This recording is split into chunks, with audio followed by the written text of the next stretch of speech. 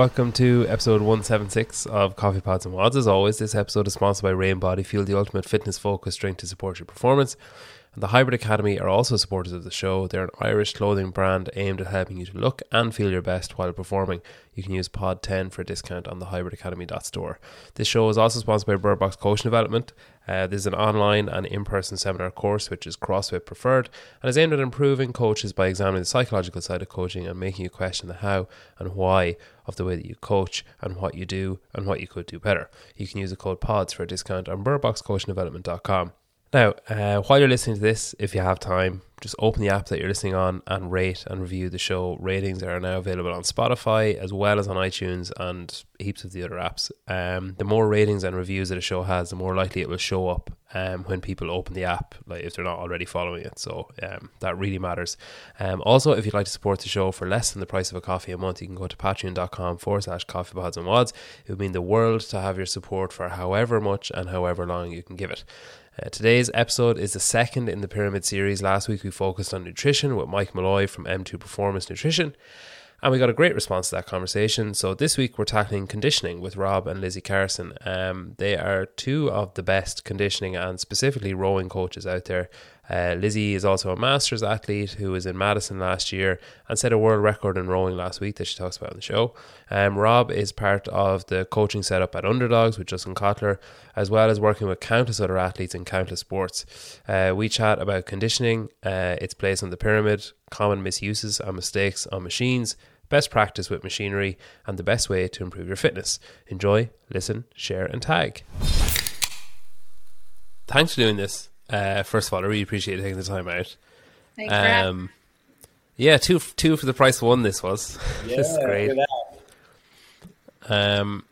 So we're going to talk about conditioning and I guess its importance and stuff. And we'll get to that later on, but I just want to get to know you a little bit first. So obviously the name of the show is Coffee Pods and Wads, so I suppose I'd be remiss if I didn't ask you first, are you coffee drinkers or is that...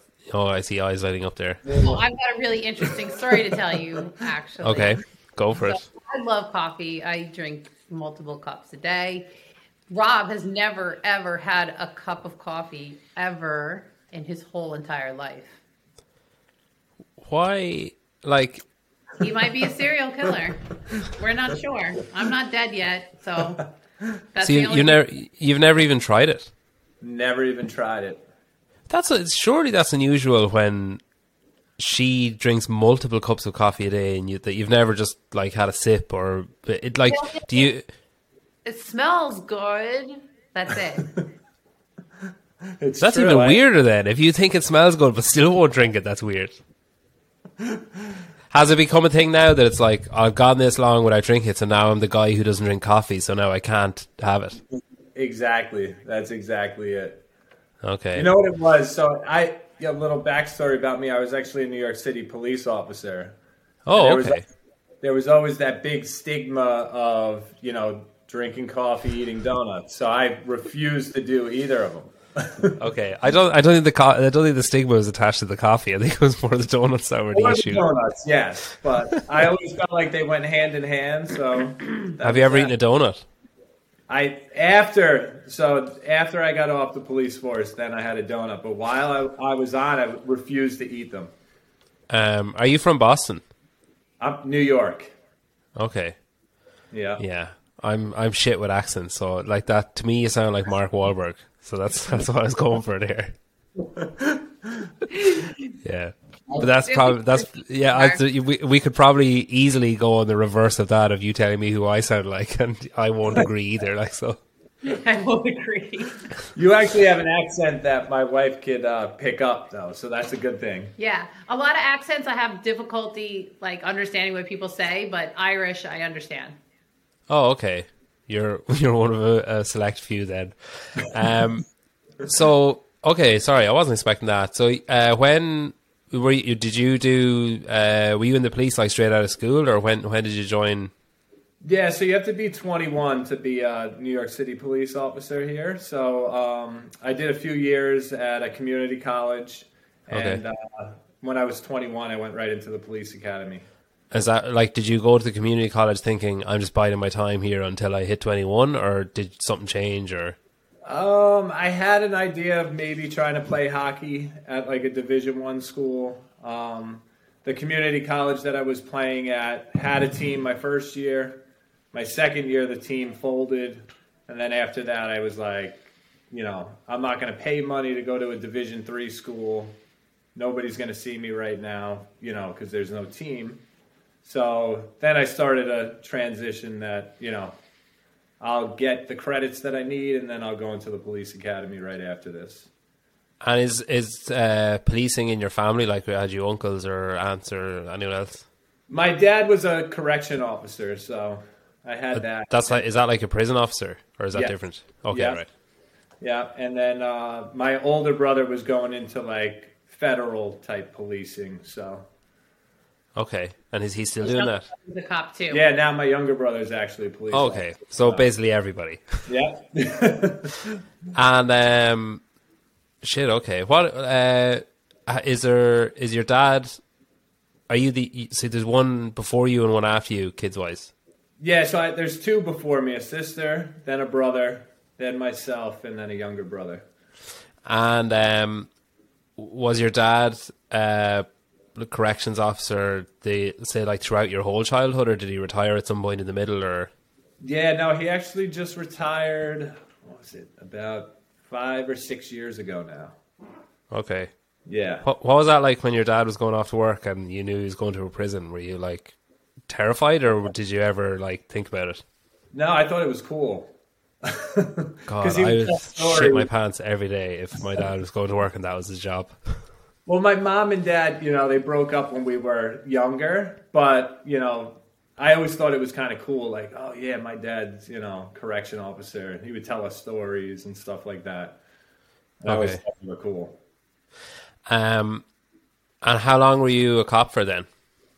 So I did just about almost 10 years. I ended up getting injured on the job in my 4th year. What kind of injury? So I injured both of my hips pretty bad, where I needed them both totally reconstructed. So it's actually how I started to get into indoor rowing, was after that injury. And was it like a car crash or something? No. Me and my partner were trying to make an arrest, and I kind of ended up like in a split position, holding on to some guy that was trying to get away. And my partner jumped over my back, compressed me down. Thanks, partner. Hips. Yeah, dislocated both hips, Jesus. Tore the labrum on both sides. So, yeah, it was a pretty bad injury. My God, imagine arriving on that scene. Well, the adrenaline, got me through it. And then once that wore off, then the pain set in. I couldn't get out of the car. Couldn't even swing my legs over. And is that why... So if you have an injury like that, do you have to stop being a cop, or were you just like, oh no, it's going to be too arduous to go back, I'm finished kind of thing? Well, I had my initial surgery, the first one I had on my left hip. The rehab was actually going well, and I thought I'd go back full duty. I was 25, 26 at the time, so I didn't think that, any injury would ever hold me back. And after about 2 months, they had to go back into the same hip because the pain was even worse. And that's when they did like the reconstruction of the joint. They shaved down the ball of the hip. And after that, my doctor was kind of like telling me they're never going to put you back on full duty. So you could do desk work for a little while, but that they don't want you unless you could be full duty. Okay. They want to hire somebody new. So, I got hurt in my 4th year. I did about, another 5 years on the desk and, had a few surgeries during that time. And eventually they were like, all right, pack your bags, see you later type of thing. But, what was it like when you were doing desk duty then? Were you like happy to be working, or was it depressing going to work knowing that you were just not doing what you wanted to do? It was a little of both. I didn't become a cop to do desk work. Yeah. But I also wasn't like one of those super active cops where, sliding across car bonnets and yeah, I didn't want that either. So, some days it was good, some days it was bad, but I was grateful that I had a job and that, they were, taking care of me, paying for my surgeries and that type of stuff. Yeah, I don't know. I'm assuming New York must be one of the worst, or best or worst places to be a cop, depending on why you want to be a cop. I'm assuming it's pretty tough going, is it? Yeah. I was in, I worked in the housing projects also, so a lot of gang activity, a lot of crime. So it was interesting. Well, I'll tell you what, that is the most fucking interesting answer I've had to "Do you like coffee?" on this show. So congrats on that. I definitely wasn't expecting that. That's really cool. So, okay, we'll come back to the rowing after a while. So what kind of coffee do you like, Lizzie, then? Well, I'll drink any coffee. Well, I was in the army, and no, go on. I just like love coffee. I will wake up for it. I need that first thing in the morning. Right now, I drink Life Boost coffee because it's like a low acid coffee, and it's because when you drink as much as I do, if you have too much, it's like burns a little bit. Okay, yeah, okay. I'm cutting back, but that doesn't work. So I just changed the coffee. And do you drink it as a energy source or like as a placebo energy thing? Like, is it like, oh no, do you drink it because you need it, or do you think like I just enjoy it and I pretend it gives you a boost kind of thing? No, it definitely gives me a boost. Well, Lizzie wakes up every day at 3:45 a.m. So yeah, so I have one cup at 3:45, then I have another cup at 8, and sometimes another cup at like 9. Sorry, the only way waking up at 3:45 is normal is if you go back to bed until your second cup at 8. Why are you getting up at 3:45? Because I open the gym and teach 5, 6, 7 a.m. every day. By choice, you do it every day. I mean, it's my gym. She's the owner, so I have to open and teach the people.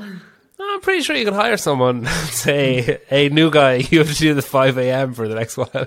I know my people will they won't have it. We've had other people fill in for me, and the people are up in arms. They want me there at 5 they're used. Oh yeah, okay. So yeah, it tends to be that those morning classes have a specific crew that we the same.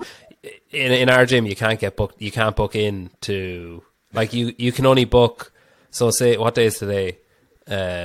Tuesday. I can only book as far as next Monday now on the app.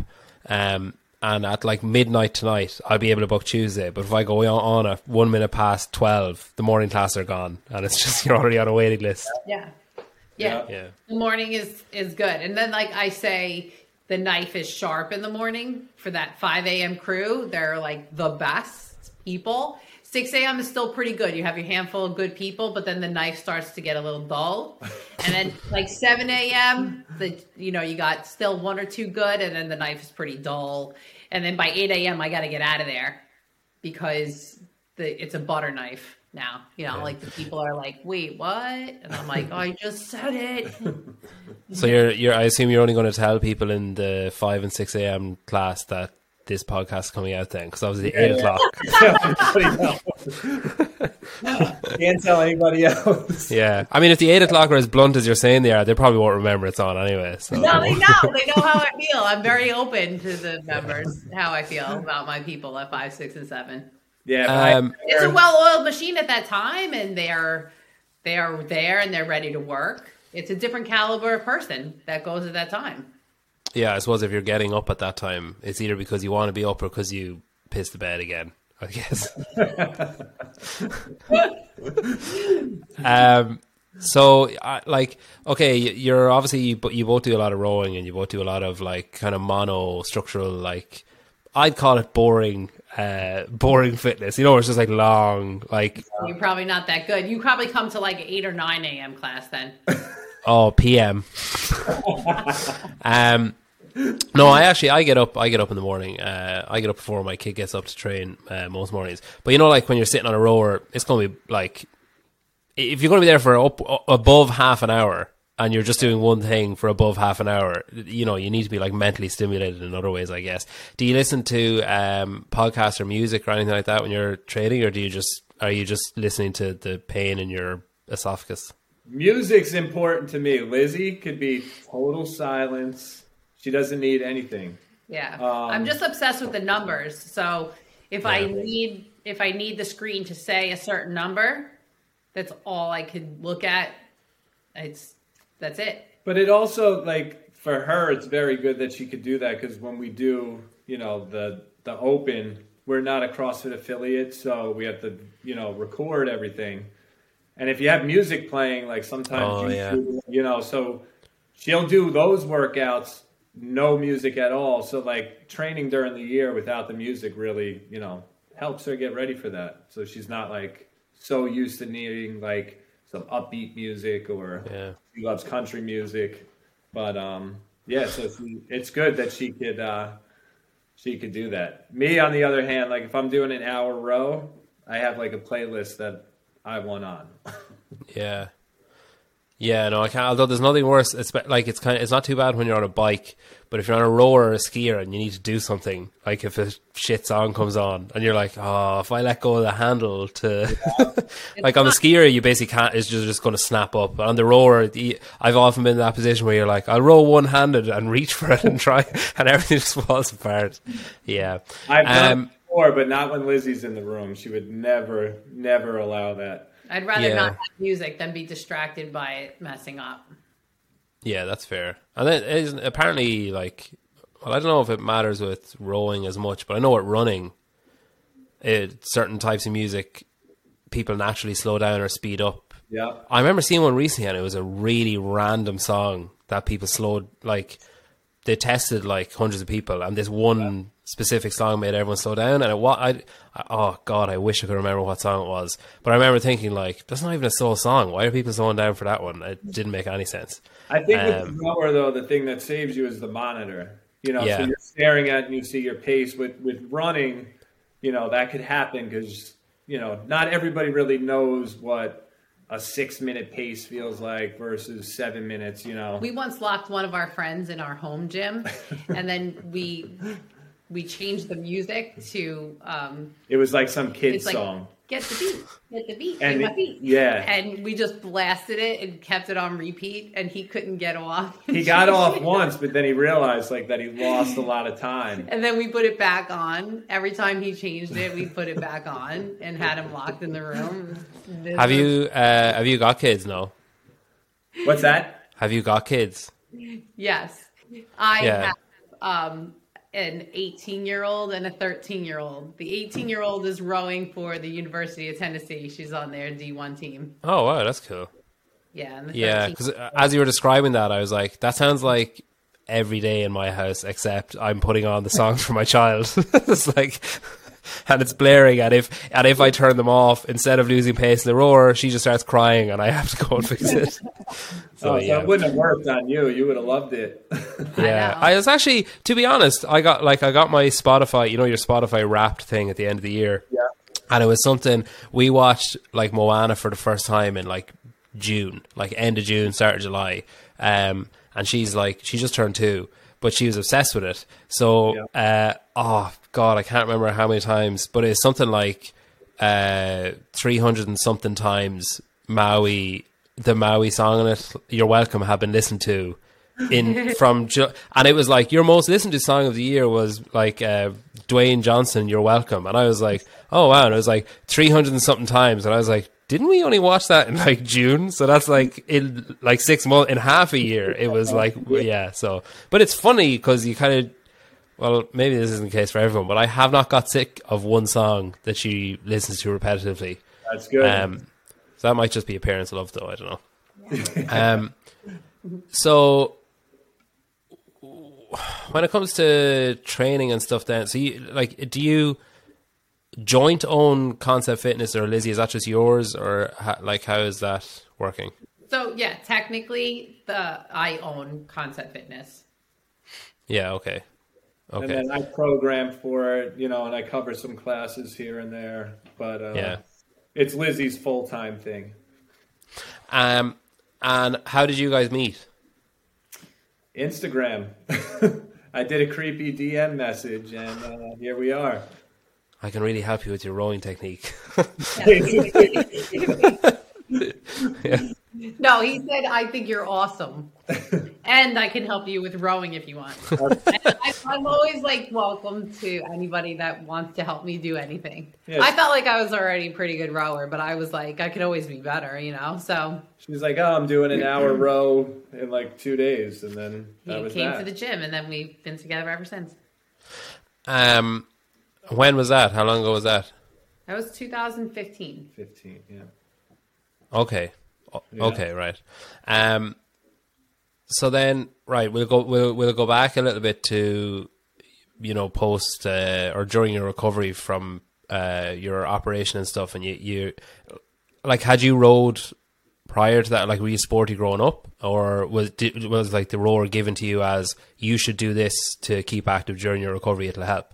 Yeah, so I grew up playing competitive ice hockey, and then I always, ran and swam.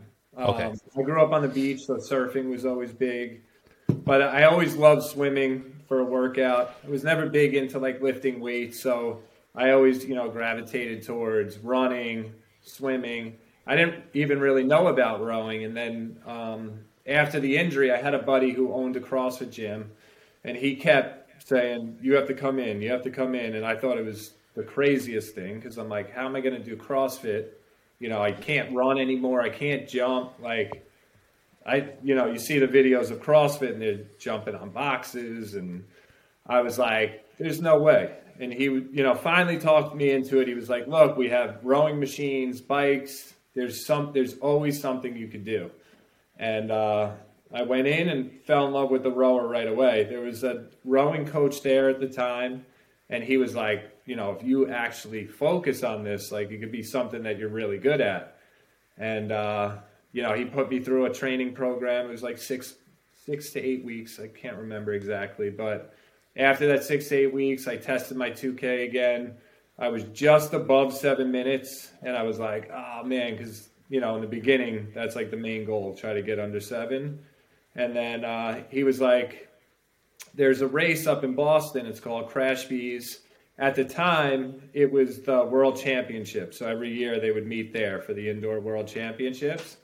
And he was like, I think you should sign up. We'll train you leading up until then, and then we'll see how you do. So I did another block of training with him, went up there, and I think I knocked 21 seconds off. So I had a 6:40 there.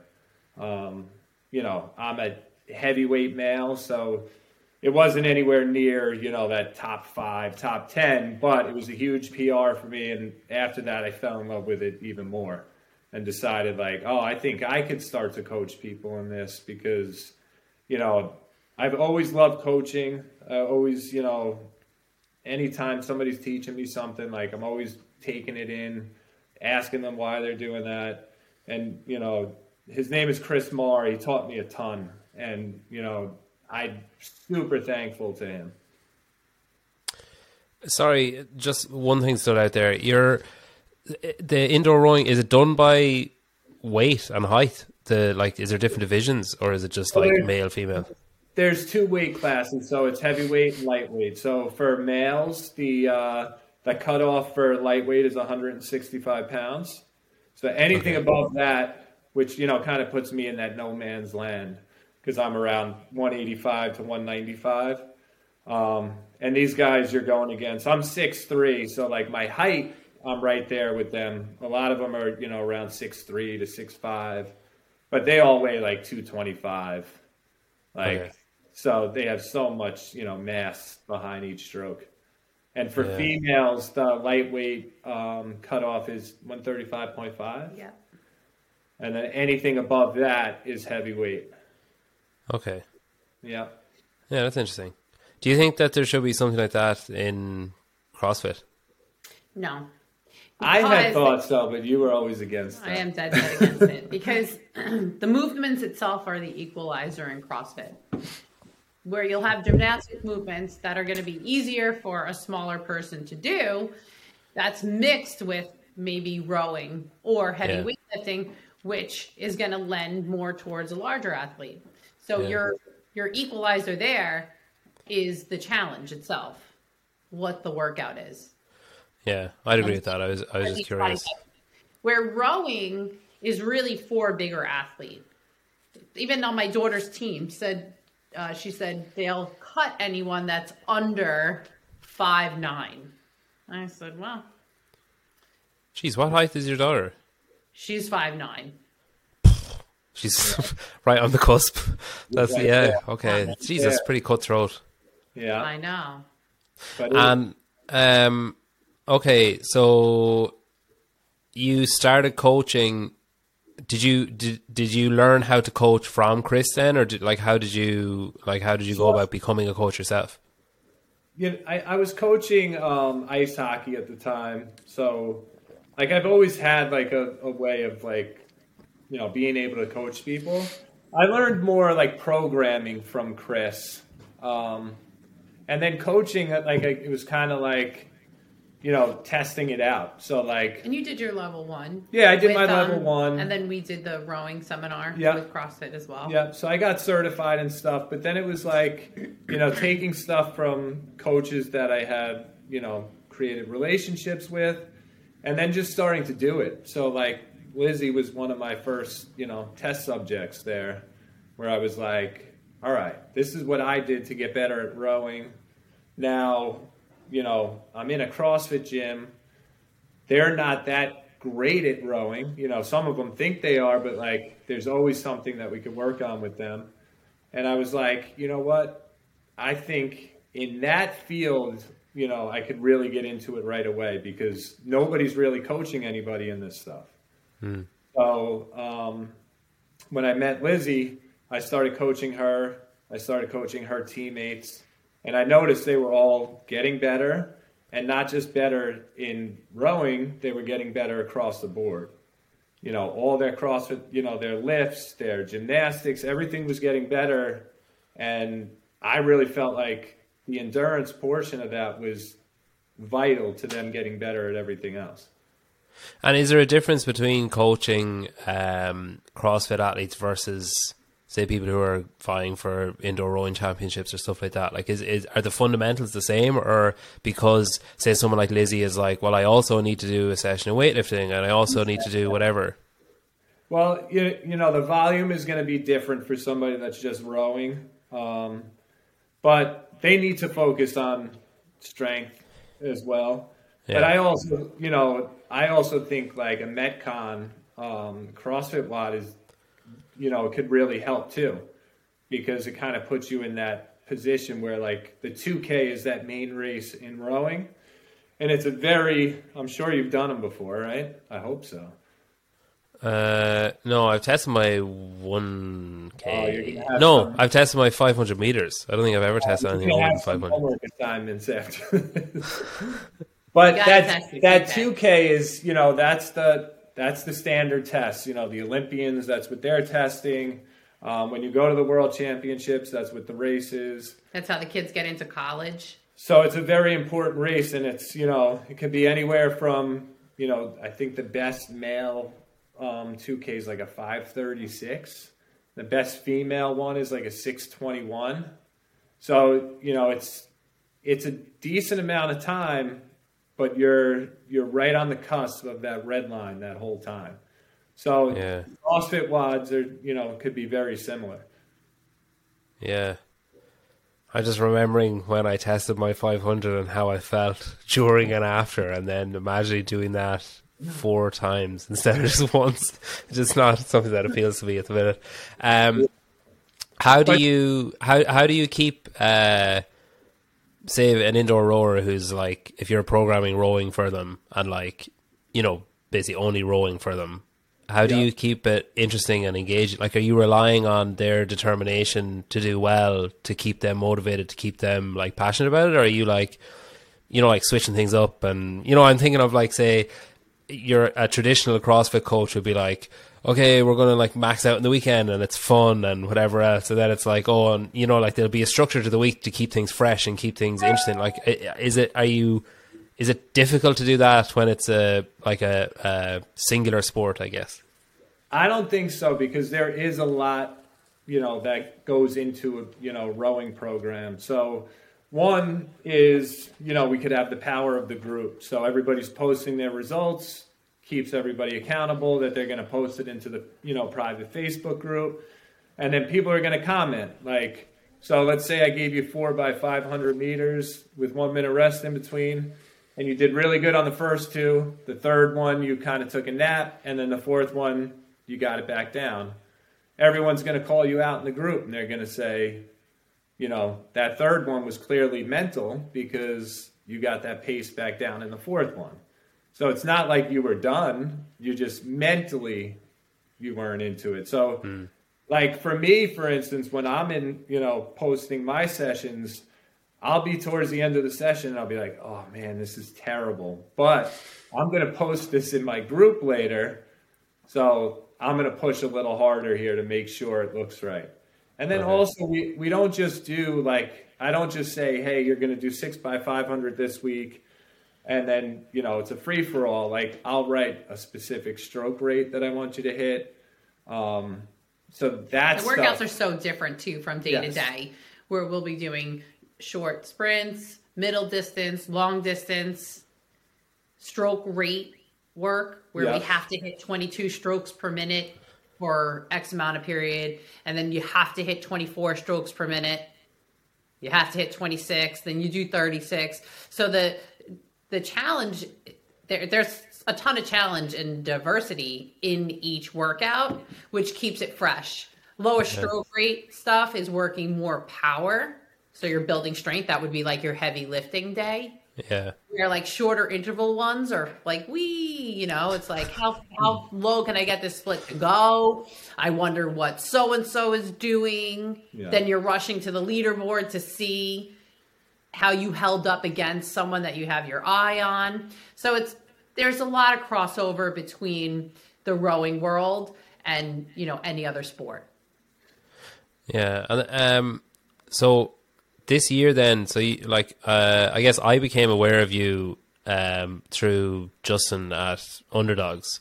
So you kind of came on as their conditioning coach. Is that would you title yourself as that? Yep. We had a little bit of a longer relationship with Justin as well. He's from New York. Well, he has a gym in New York, doesn't he? Yes. Yeah. Dynamics in Queens. And in 2016, we worked with their games team to get them ready for the games. Justin reached out and said they could use a little help with their conditioning because they have, super heavy lifters and gymnastics specialists. But what they're kind of all lacking in is endurance. Yeah. So he called us in and we went there every Saturday for a couple of months. Yeah, 3 months or something. Yeah. And then gave them programming as well to work on throughout the week and had them starting to pay attention to the numbers on the monitor and the ski and the bike.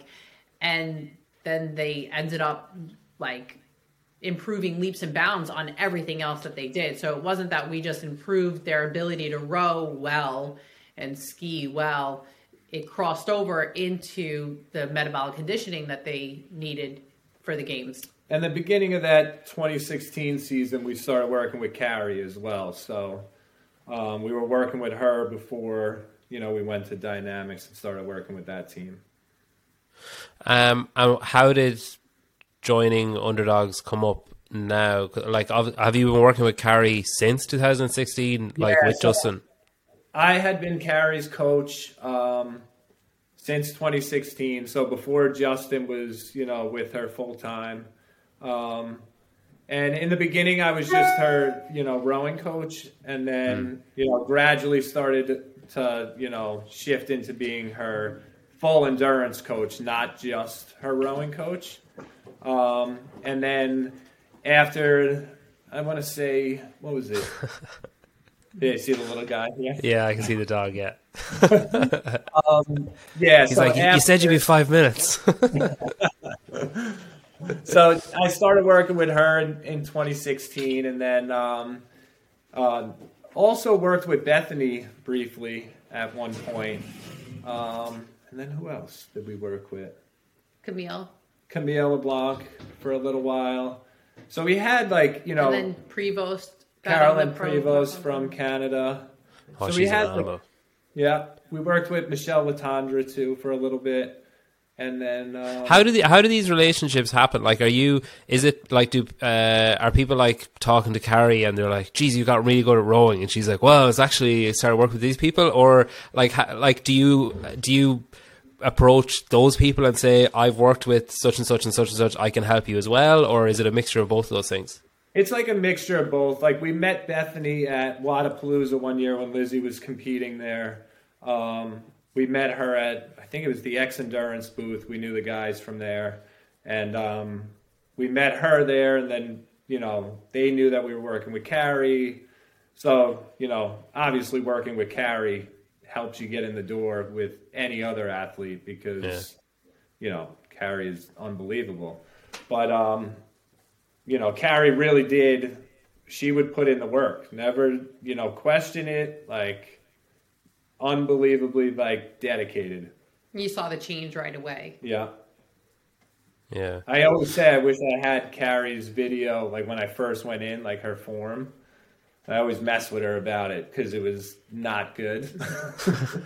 But she's so coachable. Yeah, she's such a fast learner. It literally stopped her after, like, a few strokes. I was like, all right, you're never going to do that again. And then... And she never did. She never did.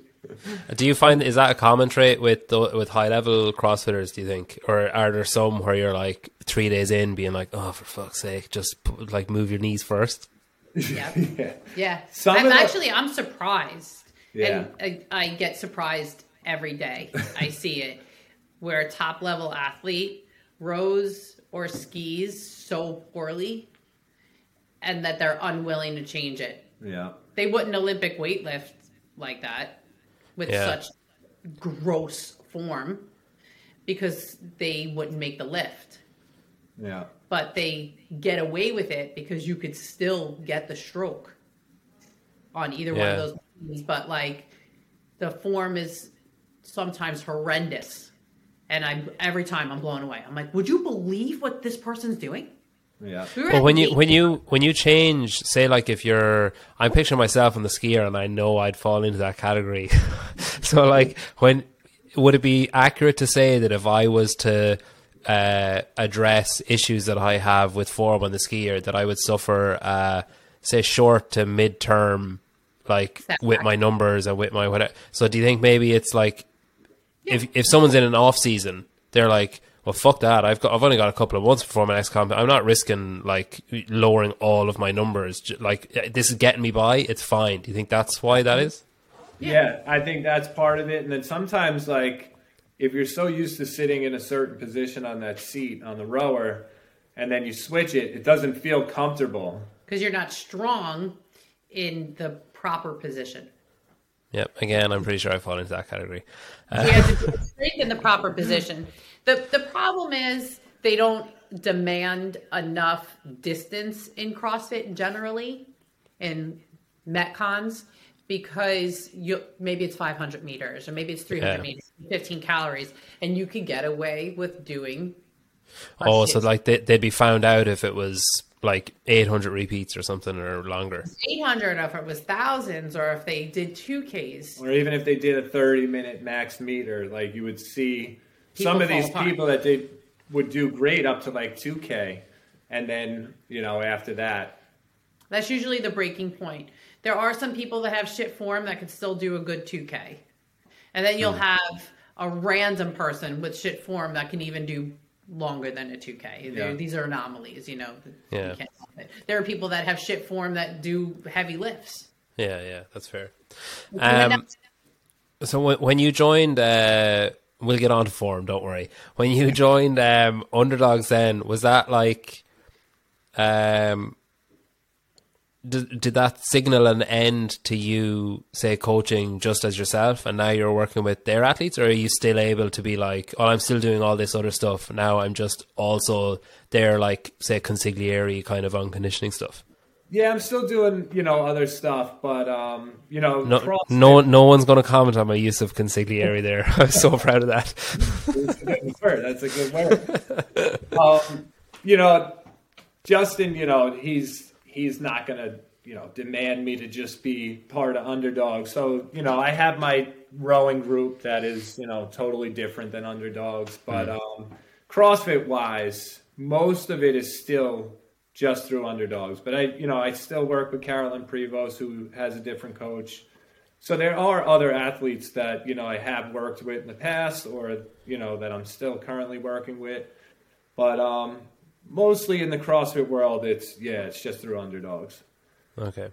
The games this year then, so Lizzie, you were at the games, congrats. What was that experience like? I suppose, because I was looking at your athlete history on the the CrossFit page when I found out you were coming on as well. I was like, oh shit, I better research. So literally like 30 seconds. So like you hadn't been to the games until this year, but you'd been to like regionals on your own, and you'd been to regionals on a team, and you'd done like, very respectably in the open, in region, and like worldwide. Like you were 19th in 2017 and first in your region in your bracket or whatever in the open. So like, I guess like on the cusp numerous times. So was there a feeling of like arrival? Like, did you enjoy it? Were you like, holy shit, like soak this in, this is amazing? Or were you immediately like, okay, 2022, how do I get back? Well, it was surreal. I wasn't expecting to make it to the games. She wasn't even going to do the open. I kind of tricked her into all of it. Yeah. You just turned off the music and she went. Yeah. He's like, well, because we started filming videos for online purposes when our gym was closed. And then we kept it going on because of COVID, that people couldn't work out. So we were filming. So he's like, it's just going to be like we're filming a workout for our members. So we're just going to do the open though. And it'll be good for the gym. So I did the open and then made it to the qualifiers. So we just kept making it to the next stage and the next stage. And then I made it. And I was just surprised, actually. Yeah. And I think that it was because I had dropped down to lightweight rower for the first time also last season. I was always like 145, 150 when I competed in CrossFit. And then Rob was like, you should drop down to lightweight and clean up. And I did. And then I had such a great rowing season. And then it turned out by losing 15, 20 pounds that I also got better at gymnastics. So. And her lifts didn't go down. And they didn't suffer. So. The lifts didn't suffer. They stayed about the same. I'm not really good at anything, but I could do everything. So that it just the other things that I wasn't that good at got a little bit better, and I made it through. And when she says she had a good rowing season, it was a good season. She won the Canadian indoor championships. Everything was virtual, so she won the Canadian indoor. She got second at the World Championships. And won Crash B. And then she won U.S. Nationals. Wow. Okay. And then during this time, we set like 10 world records and then 10 American records or something like that. So, and that was really my focus for the season. I just wanted to do well in the rowing world because we really have a rowing gym. We're a premier rowing facility on Long Island. So I felt that we needed to gain some respect in the rowing world because nobody knew who we were because they had considered me a CrossFit athlete beforehand. So I was like, no, I'm a rower and I want to like get a good name for that. And then that just as the rowing season overlapped with the CrossFit season, and then we took it from there. I don't know how Sivan does this. I just opened a second tab. So I have you guys talking in one. I'm looking at stuff in another tab. I don't know how the fuck he does this every day. I don't know. His brain must work in such a weird way. Did you pull out of the games this year? Did you get injured at the games? Oh, so fuck. Right before the games, actually, I had gotten a partial tear in my plantar tendon in the bottom of my foot. So that was like your arch? Yeah, it's the arch, that tendon in the bottom of the foot tore right at the insertion point. It was it's that thing that cramps in the middle of the night sometimes. That part of your foot. Yeah, okay. So then how did that happen? She had plantar fasciitis that she was battling through like the whole year. And it was, part of it was we were, during COVID, we were trying to keep our gym outside. We have an outside area, and it got cold out, and she ended up getting frostbite on one of her toes. Then it changed the gait of how I walked, and then the tendon got tight, and then I just kept training on it. And then 6 weeks before the games, I was like, this is really hurting me. So I got a cortisone shot, which I do not recommend anyone ever do. And the cortisone shot weakened the tendon. So then 3 days later, when I jumped, it ruptured the tendon. So I couldn't put any pressure on my heel at all. And I was in a walking boot, and I didn't even want to go to the games. This was 8 days, right? 8 days before. 8 days before. Rob and Justin said I had to go and that I would just do my best. So then day 2, I fully ruptured the tendon pushing that sled across. Yeah. Oh, yeah, sure. That's like possibly the worst position you could put your foot in, like on your toes. That workout had rowing in it, so it was a great workout. She's got to do it. Yeah. So even like they had messed up the calculations after the swim, but I was in like 4th or 5th place, even hobbling along on this one foot. So I want to be able to go back and experience the games not injured to see what I am truly capable of, because I'm not really sure. I was like very scared to do anything, and I couldn't push off of the foot the whole time. How is it now? You know what? It's still an issue. She actually fractured the top of her foot when she got out of the boot. So I was in the boot for 8 weeks after the games, and then I was allowed to come out, and then I started walking again, and then about 4 weeks later, I started getting bad pain on the top of my foot. So I went back and they did some MRIs, and they said, your foot's broken. I was like, what? How did this happen? And they said it's unrelated, that sometimes these things just happen with age. And I said, I'm not that old. And then I was in a boot for another 4 weeks. And then I really just got out of the boot like 4 weeks ago. And now I can't jump still, and I can't run. And it still hurts to walk. It's weird. The foot thing's weird. I don't know. If it's not healed and I can't jump, I obviously can't do the open. So when is the next stage for Masters athletes after the Open? After the Open, so it's the qualifiers. No, it's different this year. The quarterfinals, semifinals. So I don't know the exact dates, but like if it's probably like 3 weeks, is it? Yeah. Like she has some time in between each one, but last year's setup, the previous setup would have actually probably suited you better, because you could have like just done the bare minimum to get through the Open and then have like a couple of months to recover or whatever. Yeah, okay. So this one she could do bare minimum to try to get to that next, quarterfinals, but then after that, then she would have to ramp it up. So you need to get one of those toe spacer deals. Yeah, she's got everything. I probably have $5,000 worth of toe foot stuff. I would say though, your foot has gotten a little better in the last couple weeks, so we'll see. She's rowing again, which is good. She actually, we could say it because this doesn't come out till Wednesday. Yeah. She set a world record today on the rower for the 1 minute. Wow. Yeah. Is that, do you have to do meters in a minute, is it? Yeah. She held the world record prior to it, but today she beat her own record. It's for the Premier Rowing League. I got what meters is how many did you do in a minute? What was your old record? The old record was 324. It was a 132.5 pace.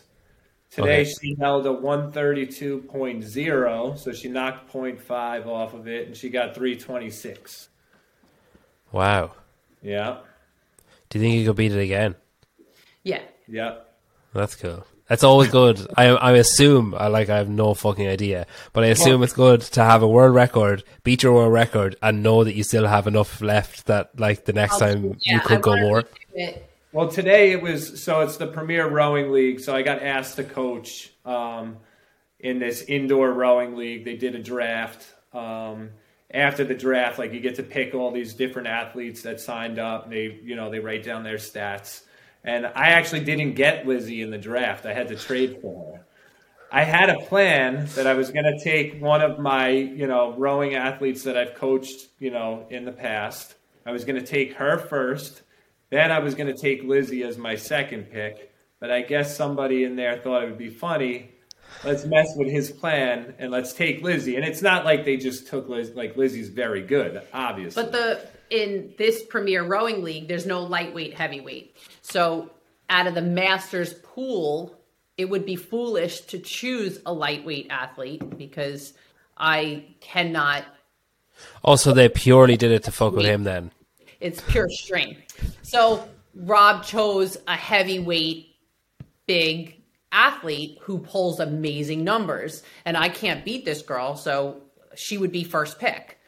But then another coach wanted that girl, so she picked me. So to game it so that she would put Rob in a predicament to want the trade. There's more to it, though. So if you set a world record, so you go head-to-head against another athlete on another team each week, and this week was 3 by 1 minute on, 1 minute off, and each minute is a point. So Lizzie setting a world record, you get, an incentive. You get an extra 3 points for a world record. Oh, okay. So I was looking at the trade, and I was like, all right, if I trade for Lizzie, 1, I'm not going to have to sleep on the couch. 2, I could get her to hit some world records, and we could get some extra points. So it really... I don't think they were thinking that, because the next day when they did a recap of the draft, the head of the rowing league said, what a mistake Rob Carson made. Why would he trade a heavyweight athlete for a lightweight athlete? But now they're seeing where my head Well, they'll see when the scores come in and that I got a world record and maybe was able to steal a point or 2 from a heavyweight athlete because we could game each workout. Yeah. God, that's amazing. There's a whole world there that I just know nothing about. There's a whole world there. It sounds a bit. Is it a bit more like? Is there a bit more pizzazz to it than like others? Like, are they kind of trying hard to make it like Vegas-y? Like I'm picturing the draft, and I'm picturing people in a room and stuff. Like, are they like building up tension and stuff by doing that? Because obviously the easy thing is to just have the coach work with their own athlete. Well, yeah, that's like in the beginning. I was like, I wish I could pick my own athletes, but it was fun. It was online, the draft, so it was live on YouTube, and then they did it like fantasy football, so like 1 to 6, then 6 down to 1, like that. But it was fun. It was different experience, and the league's just getting started this week. It's short season. It's only 8 weeks. Yeah. 6 weeks of the regular season, and then playoffs after that. That's cool. Yeah. Okay, so we need to get on to like what we're really here to talk about. Yeah. So the CrossFit Pyramid is what this series is about, and I spoke about nutrition last week, and it's the bottom tier of the pyramid. And then second in is conditioning. So it's obviously announced as being the second most important facet of like CrossFit as a way of health and fitness or a way of life or whatever. Why do you think that it's deserving of the position that it's in as opposed to say strength or, why do you think it's as low down as it is? I mean, I really think it's like that foundation, that base that you need to do anything else, especially in CrossFit. If you took an Olympic lifter, most of them, that could say they could snatch 300 pounds, if they can't, do anything conditioning wise, they're never going to make it anywhere in CrossFit. So I think it's, not just because it's what I do, but I think it is the most important. Yeah. I think it's most important too because of the mental aspect that goes with it. The level of suffering that you endure during endurance pieces helps you grow as an athlete and as a person. That helps you overcome hard things that you're faced with outside of rowing. Yeah. Yeah, because I was going to say, like, a lot of what people like about CrossFit is that, like, messes with your head so that when something happens that, you know, like something in real life happens, you're ready for it, you're fine with it because you've been through like 100 burpees or whatever for time. Yeah. So yeah, I suppose if you're not conditioned, you're not going to be able to push yourself hard enough in the workout to discover how deep or dark you can go to then use that skill outside of the gym as well, I guess. Yeah. So I'll have there's some like listener questions like peppered in throughout this, and one thing that came up. So I became aware of, say, monostructural work through Tim Paulson posting on his Instagram like 2 years ago. He started putting up like morning monostructural, and it was just like the rower and then on the bike and back and forth and whatever. And it was something that I didn't know. Like my exposure to CrossFit is like whatever I do in my gym, and like that's it. And we do like Metcon classes, which are as you'd expect, and then we do cardio classes, which sometimes can be kind of similar to Metcon, which is lighter or longer, you know, versions of them, if you know what I mean, like longer stints in each station or whatever. But then there's sometimes where there's like ladders, like long ladders and short ladders and sprints and like longer distances and stuff. And I kind of started realizing that like there's two very separate but similar things happening when you have those long, like endurance style pieces, and then say intervals of like shorter sprint style distances. And the question was basically, is the advice for someone in the general population to prioritize one over the other at first? Like, should everyone get, say, proficient in long distances before they start worrying about short distances, or vice versa? Or do you build them both like concurrently, or do you work on a cycle of long distance or longer endurance pieces and then swap and do a cycle of like shorter distance and back and forth? Or like, what's the best way to have them both develop together? I would like, you know, the mix of the two, because one, like if we just have you doing long distance stuff, you're going to dread doing it. You know, it's never broken up. It's the same thing every day. You know, if that was your goal, it would be a little different. But I think for general, like, population, a mix, 100%. Yeah. With a certain goal in mind. So we have a 2K program right now that is like in a separate group. And even in that 2K program, we're working on short distance, middle distance, long distance. But the ultimate goal is to PR the 2K. So that's always the underlining emotion there. Like, we're working on our 2K, and you're thinking about that the whole time, even though you're doing maybe a 3 by 15 minute piece, or you're doing 20 by 30 seconds on, 30 seconds off. So we're hitting all these different stimuluses, but we're still molding you in a 2K program, where a 5K program would look a little different, where you still would have sprints, but maybe there would be more middle distance and long distance in a 5K program because your focus is on that 5K. Yeah, I get you. Is there angel or something to your left, Lizzie? Because there's like, I know. The sun started setting. Oh, that's better. That's way better. Yeah, I was like, do they not realize that there's a deity like 3 centimeters to their left? I saw it coming in. There we go. No, that's perfect. That's perfect. Setting in the front room. Okay, so I feel so some of these I like. Does it, like, I'm kind of conscious that for some people listening, they'll be like, "Oh, come on, I know the answer to this. I know whatever." But like, if we're talking about, if you've mentioned the fact that there's elite level athletes, when you see them sitting on a rower, you're like, "What the fuck are you doing?" I assume that like filters down to people like me who are like, they learned how to use a rower in the middle of a class of 20 people and never paid any more attention after that, or a bike or whatever. So I wanted to kind of go through, I guess, some of the machines that would be most common, and just see what, like, the average person who maybe you don't know anything about, like you haven't seen a video of them or you haven't seen them in person, but going by the amount of people that you've coached down through the years and the amount of people that you've seen, what are the common areas that most people, you could just say, you probably need to do this, this, and this. Like, if we look at the rower first, like, what are the things that you most commonly see as like, oh my God, when you see someone on a rower? Early knee, early hip.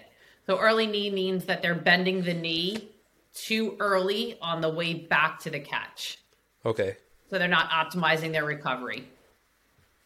And so they just look like an accordion folding up. And it changes the handle path too, because now you got to go up and over the knee. So that's something that we see a lot. And then early hip is huge, where they look like they're in a speedboat, throwing their shoulders back from the catch position. So they're opening the hip early. But the rowing stroke is 60% legs. So you have to drive the seat back first with the upper body leaning forward. And they don't use their legs. They're just flinging their back open. Okay. And that one's very difficult because people that have developed that in the CrossFit world, for whatever reason, are unwilling to do it the right way. And they're losing 30% of their power. At least. Wow, yes, that's a substantial. Is someone, like if you told someone you're only, like it's a flat out sprint, but you're only allowed to go at 70%. Yeah. You'd just, I've lost straight away. Like. So what they usually have to do with an early hip is they crank the damper up. And that's another thing that we see often. People have the damper way too high. They'll put it up to 9 or 10 because they think they're very strong and they can handle that. But what it does to your legs and to your central nervous system is detrimental to the next thing that you're about to do. So where I would be able to hold that same pace and get off and be fine, be able to go on and do 10 bar muscle ups, it might hurt them. They wouldn't be able to get off and do 10 bar muscle ups. What damper should the average person have? It correlates to a number called the drag factor. So you would check the drag factor because every machine is calibrated differently out of the factory, and then the environment that the machine is kept in is going to affect the drag factor. Dust builds up inside the flywheel and such. So you have to check the drag factor. I row at a 118 drag. You're right around the same 118 also, but men could usually, if they're not a great rower, they would probably need a drag factor of 130 because they need that tactical feedback from the wind of the flywheel. Okay. Also, that's the drag factor is like the resistance that you feel, basically. It's the resistance of the flywheel. Yeah, so like a 118, she might be at a 4 on that damper setting, and then a 130 might be a 5.5. Okay, so if I have my damper on a 1, I'm like wasting my time, basically. It's too low. Like you're not, unless you're really, really good rower, like you're not going to catch that slack in the chain and feel that resistance right away.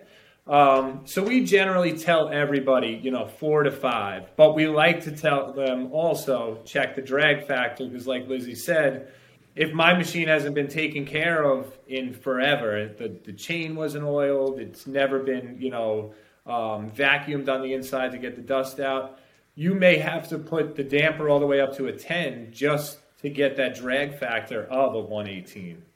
But so if someone's doing a competition then, like say, like if someone turns up at the games, do you work under the assumption that all the machines have been tested, all the machines they've all been calibrated, so they're all as you'd expect? Your drag, they let you out on the floor first to see what drag is usually. Yeah. But if I wasn't allowed to check the drag at the games, those are fairly new machines or brand new machines, so I would just put it to a 4 and assume that would be a 118 because 117, 118. It's interesting. I think one of the standout things that you said there is people. So in my experience, people who think they're good on the rower push the damper up like higher and higher. Like like I've often gotten onto the rower and someone will have it on a 10 and I'll be like, fuck that, and I'll like turn it down.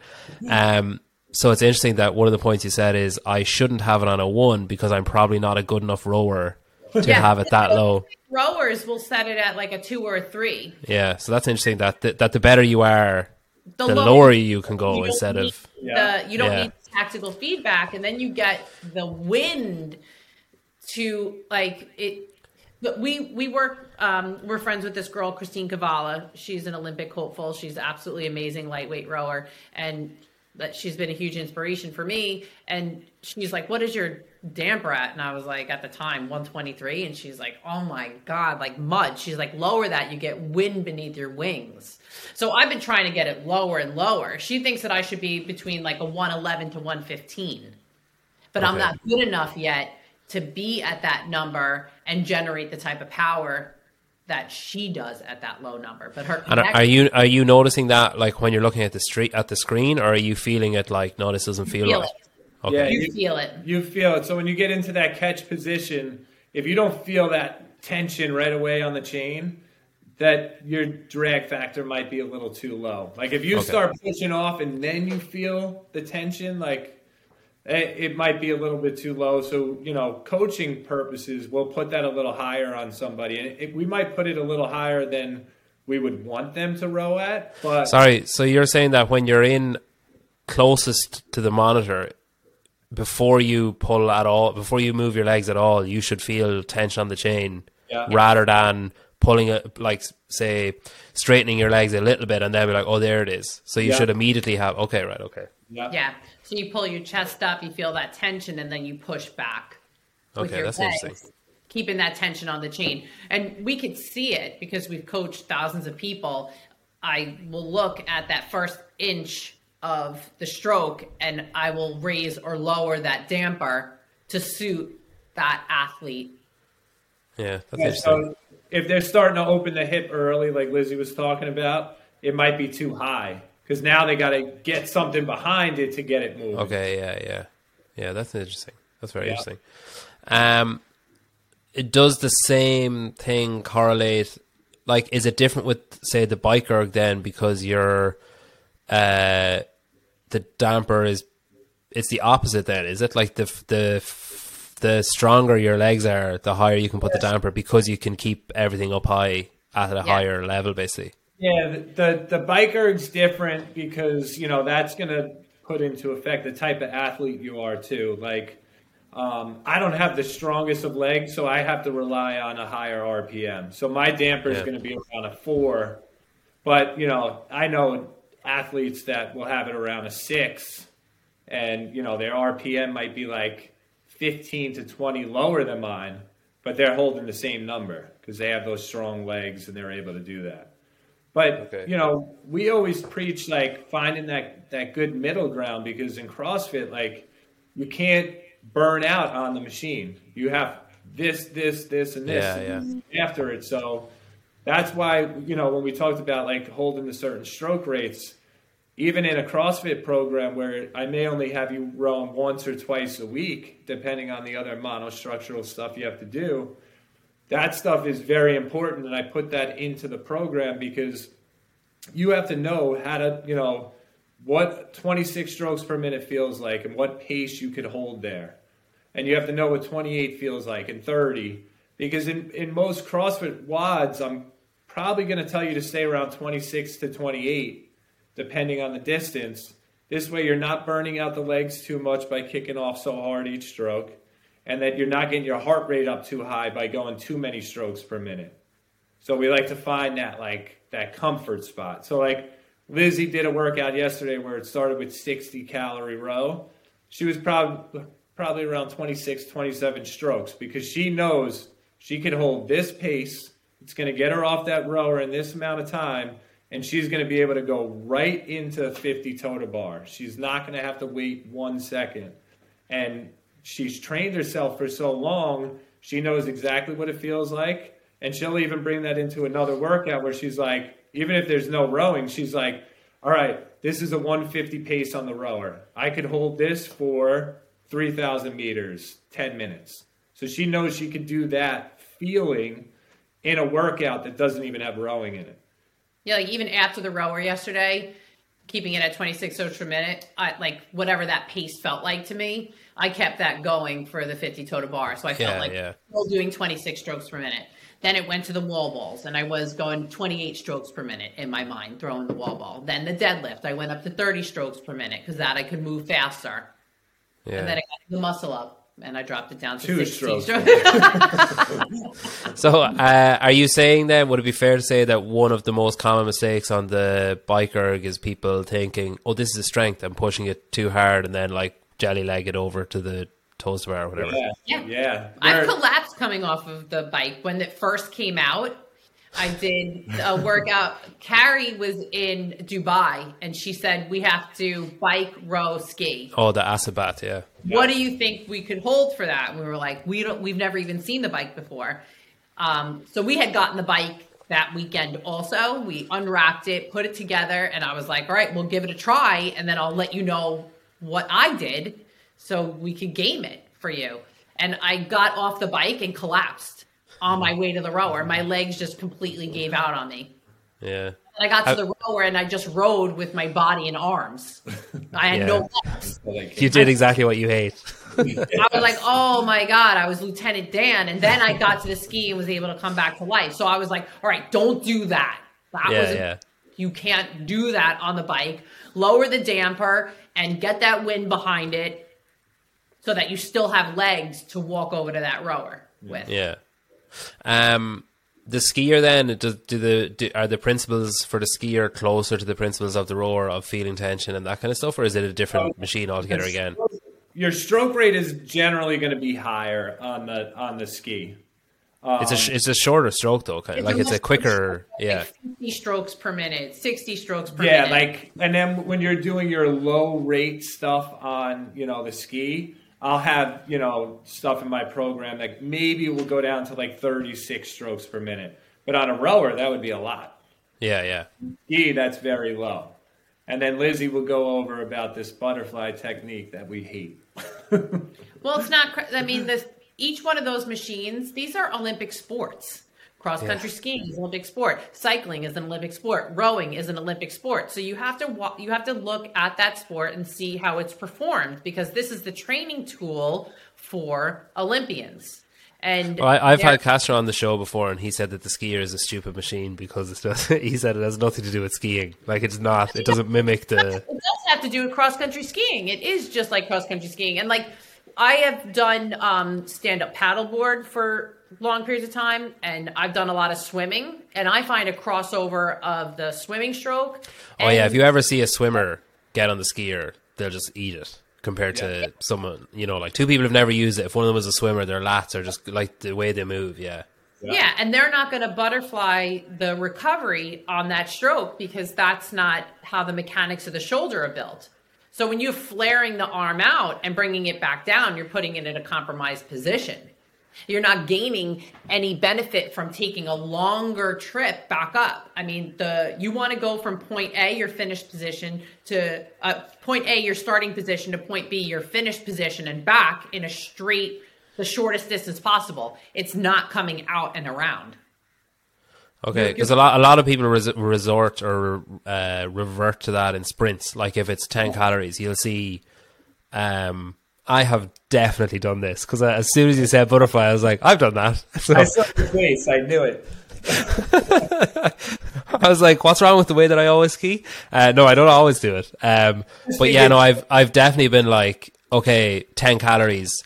This is how I go fast. And I've done that because it just, I guess it's probably I'm trying to think of the grammatical term for it, but it's like an opposite where you think it's true because you've told yourself it's true, but in actual fact it's just the opposite of what's actually true. Put it to the test, you would realize that you are most likely slower. Yeah, because you're crossing more distance to get from point A to point B. It's risky. Like, why hurt your shoulder doing a 10-calorie sprint?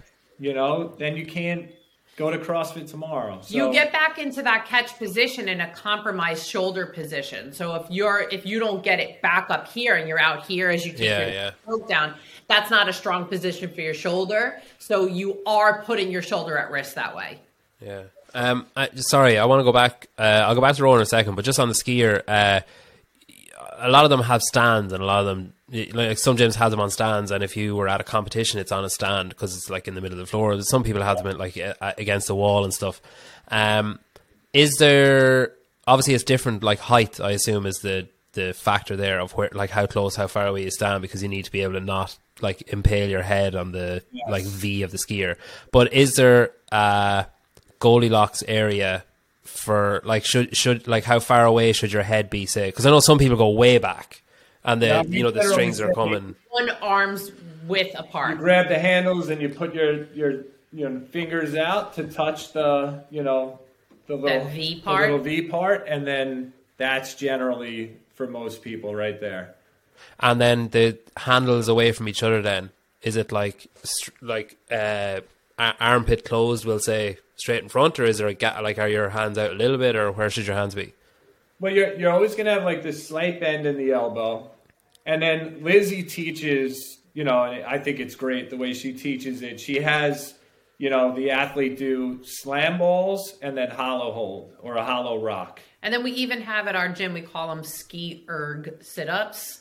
So I'll have them lock their arms out in a position like this, and then they have to sit up, but just halfway. So it's like a crunch. Oh, yeah. And then they roll back down. So then they are learning how to engage the core to pull the weight down from the flywheel rather than using the arms, because you're not really using your arms. Those are locked into position, and then you're throwing your core into action in order to bring your upper body forward, hinge slightly at the hip, bend slightly at the knee, bringing the handles to the outside of the knee, and then straight back up. Yeah, and if you're not using your core, you're going to burn out. Your triceps are going to burn out. So me and Lizzie did this competition once, and they had one of the stations was a ski, and I hadn't really spent any time on it. And I was like, I'm going to crush Lizzie in this. Now, meanwhile, we had to do all this other stuff before it, which affected me a lot more than it affected her because she's a CrossFit athlete. So we got to the ski, and I started taking off, and it was 3 minutes to get as many calories as you can. And I think she beat me by like 15 or 20 calories because my triceps just blew up, and I just couldn't take strokes anymore. And I was like, wow, I just really got my ass kicked. And after that, like never again. Yeah, he's like, I'm going to learn how to skate. At our gym, I put the 4 ski machines so close to each other that you can't butterfly or you're going to bang into the person next to you. Oh, that's clever. Yeah. You might have noticed my face again there when you were talking about you don't use your arms are locked in position, you use your core. I was like, uh-oh. It's absolute core exercise. So there's core engagement, hip hinge, slight bend in the knee, and then you're going straight back up. And you almost want to think it's lats and core. You almost want to think bad posture. Like on the rower, we're telling you the proud chest. But on the ski, we're telling you to basically round that upper back. It's like hollow body. You want to hold body position so that you could pull it down. And again, the ski is great for athletes that are taller and bigger because they have that mass pulling that weight down. Yeah, and they're taller, so they have I have to basically jump in order to come up to the catch position because I'm only 5'5". But what degree of angle would you say because obviously I'm picturing, well, I'm trying to picture myself on the skier. It's obviously a hard thing to do because I can't see myself, but I'm picturing like games athletes and stuff on the skier, and I can picture 2 very different styles. Like in my head, I can picture, say, like Fikowski is very like a slam ball. Like it's very like he's throwing, and he's like he's only bending like, it's like not even 45 degrees upper body to lower body. But then I can also picture other people in almost a full squat. Yeah, like, the handles to the side of their ankles. Yeah. So Fikowski's, if you want to watch someone on the skier, he's the guy to watch, I guess. Yes. As long as he's not butterflying. I don't think I don't think he does. He definitely doesn't. He definitely doesn't strike me as the type of person who would know that who would not know that you're not supposed to do that. I'd say he'd have found out by now. One of our friends, if you get a chance, and we can send you video too, but if you get a chance, our friend Justin Farina, his Instagram handle is Garage Athlete. He's amazing on the ski, and you'll see it's same thing. Like he barely goes to that 45-degree position. Yeah. He's bringing the handles basically to his pockets. It's just that you get like this whipping action out of it, and you find your rhythm with that, and then you get the work done. But people that are collapsing down to the floor, they look like they're dying because they are. And it's not efficient, and they're wasting so much energy. Yeah, like what we were saying, like in CrossFit, you're not just skiing; you're skiing, and then you got to do something else. So you want to be as efficient as possible on that machine, so that when you come off, you're able to do what you're asked to do. Yeah, because I know I've hit my knees with my skier handles, and I know I've hit the stand, the bar that comes down, the I know I've hit that as well. So I'm like, I've definitely need to like brush up on that. Yeah. Like a FaceTime call. Yeah. We can help you out. We'll do some people are beyond help. We go back to the rower then. So you mentioned the proud chest, and I know you also mentioned the excessive hip hinge. So proud chest, like obviously I'm picturing myself, like I kind of naturally have rounded back just through years of being a fucking idiot when I'm walking around and sitting down and stuff. And I also don't have, which I think is a common thing, like my ankle mobility wouldn't be the best. So like I know when I'm sitting on the rower, I can go to a certain point with like perfect posture, but if I want to go beyond, I'm talking about going towards the screen, we'll say. Yeah. But if I want to go closer, my heels are going to come off. I'll be on my toe, and I'll be, you know, like kind of lurching forward to reach, if you know what I mean, rather than like collapsing further into it, like into a squat or whatever. So is there, for the average person, is there a point that you should not go beyond? Like, is there something that changes that you think, oh no, you've gone too far now, even though maybe they're not in as far as you'd like them to go anyway? Are you like, oh no, you've gone too far, push back out a little bit? Yeah. So for someone that can't get into an ideal catch position because of ankle mobility, I will shorten their catch position. So I'll draw a white chalk line to where I want them to go in that day. And what deterioration are you looking at to be like, no, you can't go all the way? Because obviously everybody can get in. You can get in, but like it's what falls apart. The heel is allowed to come up, but they can't be pushing off of the toe. And the chest needs to remain proud so that the core is engaged. The back can't be rounded. So I'll usually, my first marker will be, where does the back round? Where do we lose core integrity? Then I will push the heel down a little bit, and then I'll mark the rower with white chalk, and I'll say, this is your catch position today. Okay. But then I pull them off of the rower after the session, and I'll make them, that's good. Yeah, now we're losing light. So then I'll pull them off the rower, and we'll work movements for ankle mobility or hip mobility. And then I put them back on the rower, and we see if we can move that chalk line forward a little bit. Yeah, okay. That's interesting.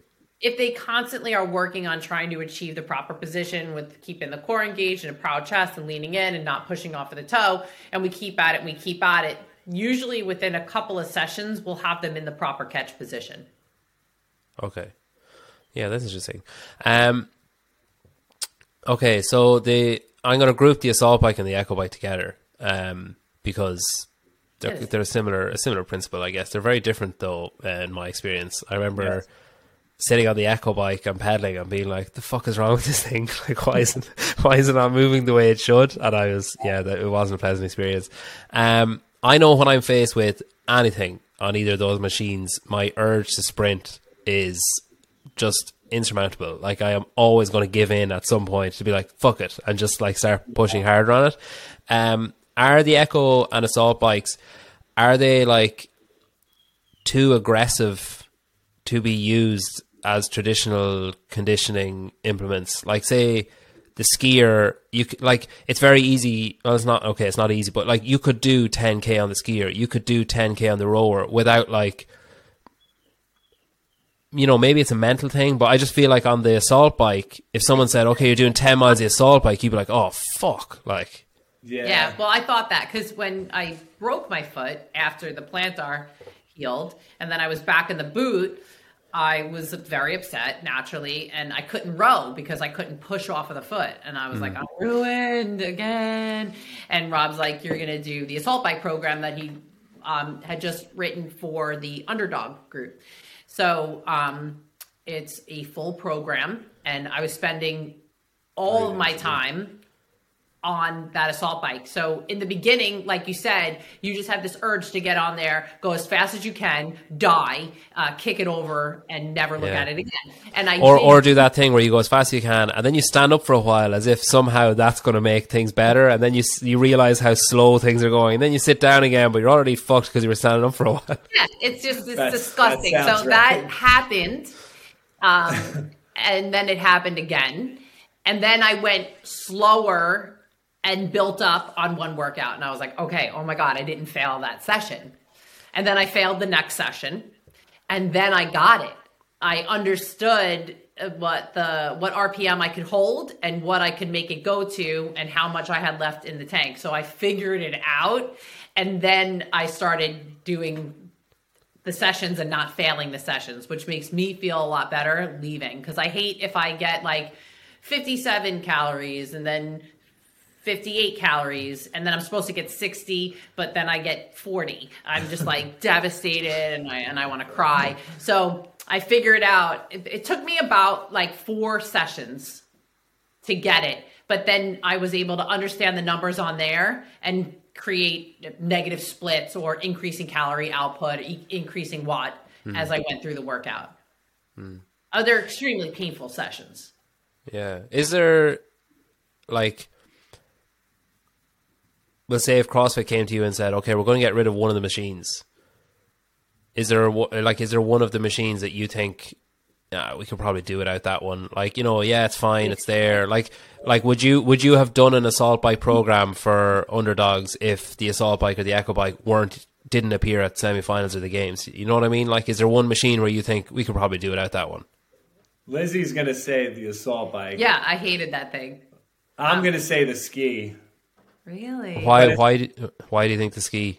I just don't spend enough time on it. So, it's probably... But even, I mean, even like objectively, even like take away everything that you like or don't like. As in, like, do you think that there's a machine where the crossover isn't maybe as good as people think it is? Or where, like, say if you were talking to someone now who was going to buy, how many are there? 4 machines. Say they could only buy 3.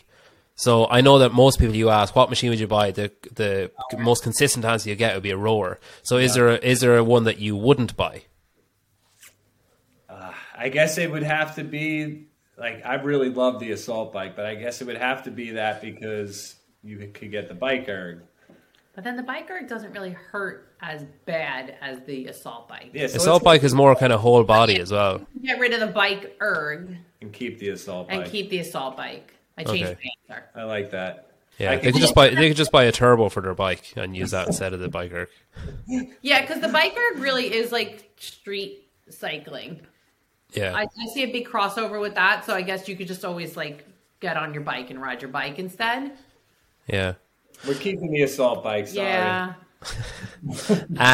Okay, so common mistakes. Skier is the posture and the butterfly, and rower is turning up the damper, losing your posture, and like thinking, the early extension in the early knees, early hips are the major flares, I suppose.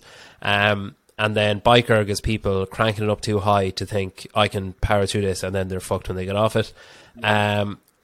Running then, is there a common mistake that you see people make? Obviously we can talk about like gait and there's so many different people that you look at, same as a rower, I guess, right? There's going to be different parts where people fall down and stuff, but I guess probably more so in running because it's entirely individual. Like, you're not holding on to anything, or you're not, like, there's more acceptable range too. I mean, there are so many different styles of running that get people from point A to point B, different gaits, and they're all acceptable. People have like that propeller foot and it's acceptable. But I think people don't pay attention to their pacing and numbers on rowing, and I think that would be on running, and that would be their biggest mistake, in my opinion. Yeah. They're just. You think they just run, and they just, I'm running. Well, how did you do? What did you do? What were your splits? And they're like, I was running. Do you think that's where the things like the assault runner come in then, where people it's easier to see your splits and it's easier to. Yeah. Yeah, I think it's great for that, because if you're not an experienced runner and you're on the track, like, do you really know how fast you're going? Like, if you only do it in CrossFit WODs and then maybe once a week, or once every 2 weeks you throw in a run, you're not going to really know your body and what 6 minutes feels like, what, 7-minute pace feels like. I feel like it's a game changer when you do these endurance workouts with intent. and you don't take them for granted, or you called it boring in the beginning. if you approach it that way and you're just like slopping it out, then that's what you're going to get in return.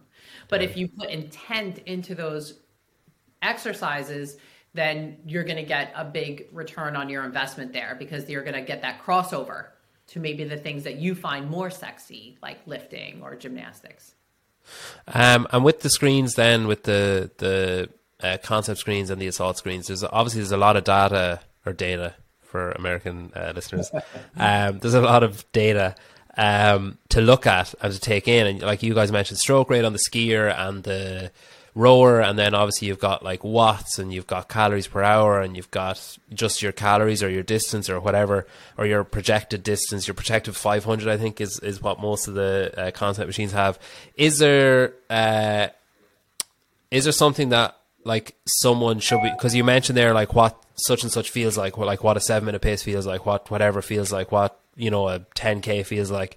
Is there one of those numbers that you think most people, say like in my position, who are never going to go to the games, just want to get better, is there one of those metrics better than the others for me to look at and to think, okay, well, say I did this many watts when I was doing 10K, I'm only doing 4K this time, so I should be able to do way higher watts, or whatever. Like, is there a number that I should be looking at? Is calories per hour better, or is watts better, or does it matter? Once I just pick one. Per 500. Okay. So we got on the concept machines, the pace per 500 on the ski and the row, and then it's pace per 1,000 on the bike. Because those, like, you know, you could really see the difference between, like, you know, let's say you do a 3K on the rower and you're holding a 145, and then you do a 5K and you're holding a 147. Like, the numbers are, you know, closer grouped together, whereas, you know, watts could get a little, you know, confusing because, you know, do you know exactly what 330 watts is to your pace? Yeah. A lot of people don't. So even with the assault bike, I like the athlete to focus more on the RPM, because it's a smaller number. It's easier for them to look at. If I tell Lizzie, I want you to hold 60 RPM on, you know, whatever workout she's doing, she knows she could play between 58 and 62, and she's good. Yeah. It's less immediately reactive as well, I think, isn't it? Like the watts jumps up and down based on, you could like shift in your seat and it'll drop a ton. It'll make your heart rate go up too. Yeah. Think, oh man, I'm off, you know. And, you know, same thing with the calorie per hour. You know, we always hear, oh, I got to get 1 calorie per pull, or, you know, you'll have a male athlete that's like, I want to hold over 1,600, and I'm like, all right, can you hold a 137 pace for 10 minutes? Like, what's your 2K pace? And they're like, oh, my 2K is a 145. And I'm like, then you're not holding 137 for 200 calories, you know? So I think those numbers could be a little confusing. And we use them to confuse members. Yes. So if I have a member that I'm finding they're holding themselves back because they are afraid to go sub 150 on a 2K, let's say. And when they go to sub 150, they get panicked. Like, I'm going too fast, I'm going to die. I'll switch them over to calories per hour. Now they're confused. They have no idea what's going on their screen. It forces them to almost not look at the screen anymore and trust themselves. So we do it to confuse people. We'll switch to calories or watts. Is there ever a time to cover the screen completely? I haven't done it. I don't like that, because, like, you do want to know when it's over. Yeah. You don't want to be guessing. You know? Oh, you're only supposed to do 5K. You did 12. Yeah. I don't think they're going to do. But even if you're doing 5K, you don't want to do 5,100 meters. You want to do 5K. Yeah. Yeah. That might slow them down, not seeing anything. Yeah, that's fair. Okay, so what are when it comes to like coaching conditioning, then like say like the broad spectrum of conditioning, not just the rower, but like the all in, like everything that word encompasses, I guess. What are some of the common errors that you see when you start working with an athlete who say is coming from a background of being really proficient at gymnastics, and you know like maybe their coach, their previous coach, or the coach that they're currently working with that brought you in is very good at strength, but conditioning is just like maybe they're less confident at it, and they've been doing stuff, but just not to the level that you would do it at. What is the common errors that you see when you start working with people like that as in like from the coach's perspective, like what area do you think that a lot of coaches maybe are lacking in when it comes to how to get someone better at conditioning? So I noticed right off the bat is people won't set the monitors right away. So like if you're like, oh, I want you to do a 2K, and then they send you a screen and it says 2,040 meters, they just hit just row and they started going. So I noticed that a lot, that they don't know how to set the monitor, that, like I said, they'll hit just row, or if I have them doing 300-meter repeats, they'll hit just row, let it count up to 300, then they'll have a stopwatch and then, do it again. And that Lizzie is absolutely disgusted at that. He hates it. It's so, like we actually had a coach, and he's great. That he did a 2K without us there one day, and he sent us a screen and it said like 2,010 meters. And he's like, I did my 2K. And I was like, no, you didn't. So now you're going to set the monitor and do your 2K. That wasn't a 2K. You didn't set the monitor. It's so important because I could see so much more. Like if you set it to 2,000, we could break it into, 250 meter increments. We could break it into 500. So I could see each four. There's so much data available on that monitor, and it offers so much. To ignore it is disrespectful to the machine. And it's disrespectful to the sport of rowing. It's an Olympic sport. Don't just get on there and start. Would you just throw weight on the barbell and just start lifting it? Some people. No, you would warm up properly. You respect it. They store these barbells and they treat them so nicely. They're wiping everything down. And then they just jump on the rower and start rowing. Like, set the monitor. Respect it. Pay attention to your numbers. Get negative splits. The people will also, we see this a lot in CrossFit, will say 5 by 500 meters, 2-minute rest.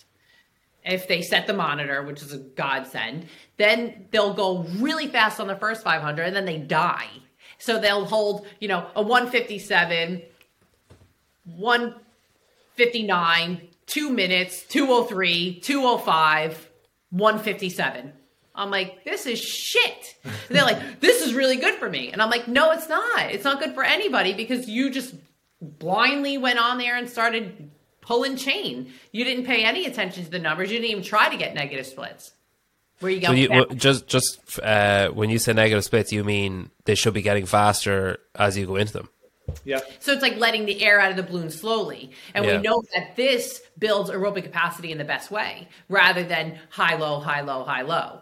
And there's times for that. There, we'll program workouts where it's like, I want you to go really hard on the first 10 to 15 seconds of this assault bike workout.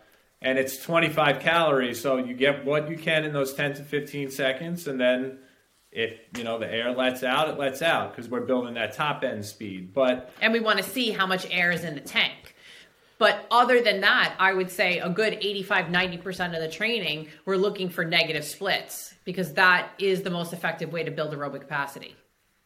Building top speed throughout the workout and mental endurance as well, which is a tremendous part of the game.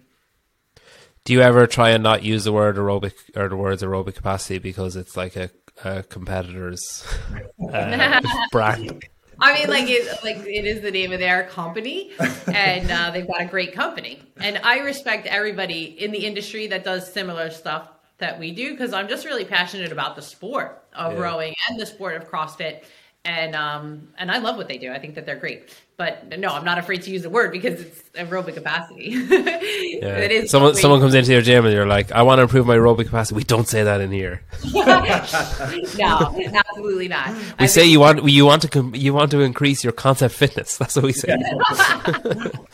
Okay, and then say when it comes to programming, someone writing up programs for their athletes, or who say, like the example I mentioned, who's good at gymnastics programming and good at getting people proficient in that kind of stuff. What should people be looking to do, or what are the common mistakes that you see with people when you look at how they program conditioning? Like, do you think people play it too safe? Do you think that negative split thing is the thing that people are missing? Do you think people are missing, like variation in how they approach, like, say, shorter work, or variation in how they approach longer work? Like, do you think is there something that's commonly lacking, or that most coaches might be lacking, if they're lacking? I mean, I don't know about the variation. I think it depends on the athlete. Like, the program we give to underdogs weekly, they're doing a little bit of everything. So I'm trying to keep them so, they're running once a week, depending on what they need work on. Everybody's a little different. So everybody might have a little bit different of a plan. But I want them to be on these machines, running, swimming, everything during the week. So, when it does come up, it's not like, oh man, I haven't used the bike erg in 3 weeks, So I think that's, a big thing that, maybe some other coaches aren't doing. Because I know, some CrossFit coaches will have, like, where they're putting them through a 2K program, So they're really, focusing just on the rowing for that block. But, I don't know if they're adding the other stuff in. And, if they're not, I feel like they should be, because, like I said, I don't think you should go a week without touching every one of these machines, even the one you want to get rid of. I think a lot of programs that are out there, other than underdogs, I don't think that they really put the time and attention into building time and mental focus on the rower, the bike, the ski, like this aerobic capacity building aspect, where they'll actually call it like grunt work or bitch work or boring stuff. And when you approach it that way, I see that being a flaw in a particular program or in a coach's approach to building a well-rounded athlete. Because I think you need to put as much attention, if not more, into that base building and then stack the other stuff on top. I think it's the most important thing. Wow, look at that. We've come full circle back to its position on the pyramid. That was nicely done, Lizzie. We'll finish with a quick fire. So I guess, Lizzie, you can answer first, and then that way you won't be like battling each other to answer. But we'll go, you can both answer both. So run or bike? Run, if I could, but I can't run right now. Run. Assault bike or echo bike? Assault. Sprint or long distance? Sprint. Distance. The best thing an average CrossFitter can do to improve their conditioning? More time on the rower. Be on my program. ABC, always be closing. Well, listen, thanks again for coming on and giving so much of your time. Jeez, we're coming up on like 2 hours. I could easily do, I'd say, a full podcast on the rower, a full on the skier, and a full on the bike. And like, there's just so much to cover. So we'll have to get you back on another day. But thanks. Best of luck with your recovery from your weird foot stuff. And hopefully you get a chance to perform and make it back to Madison. If not this year, then as soon as possible. And best of luck with everything with underdogs as well. Thank you so much. Wow, that was in perfect unison.